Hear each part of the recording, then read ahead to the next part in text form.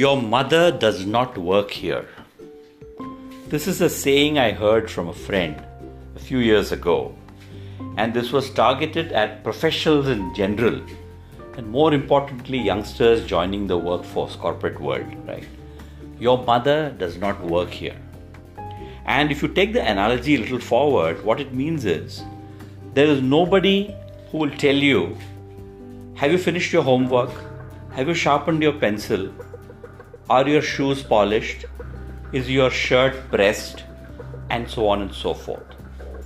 And in the real world, corporate world, what it means is there's nobody looking over your shoulder to make sure that you are primed for success. It is for you to figure this out.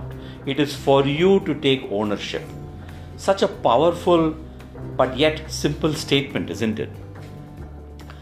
I find that when kids join the workforce, especially coming from MBA schools, many of them have an expectation that they will be watched over, or for that matter, they will be mollycoddled, because they come from backgrounds, homes where parents have taken care of them, have not given them the sharp bumps that life has usually given to others.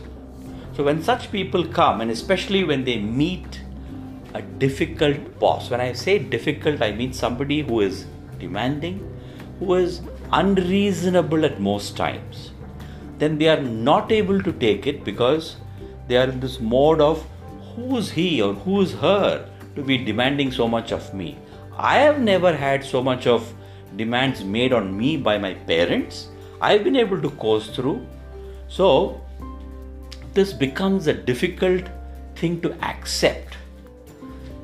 So therefore, I say that in life, friends, the first job or second job, if you get a demanding and even more than that, an unreasonable boss, hold on to him or her for dear life, because your learning will be accelerated and you will thank him or her much later in life.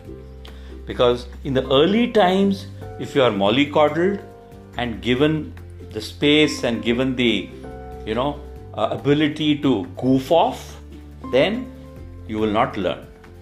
And therefore, remember these two things, that when you come into the corporate world, your mother does not work there. And number two, if you get a demanding, unreasonable boss, hold on to him or her for dear life, because you will learn the quickest with that person. Thank you very much. This is Krishna Gopal with my Padhi Hai with KG series of podcasts, which I call as KG Bites.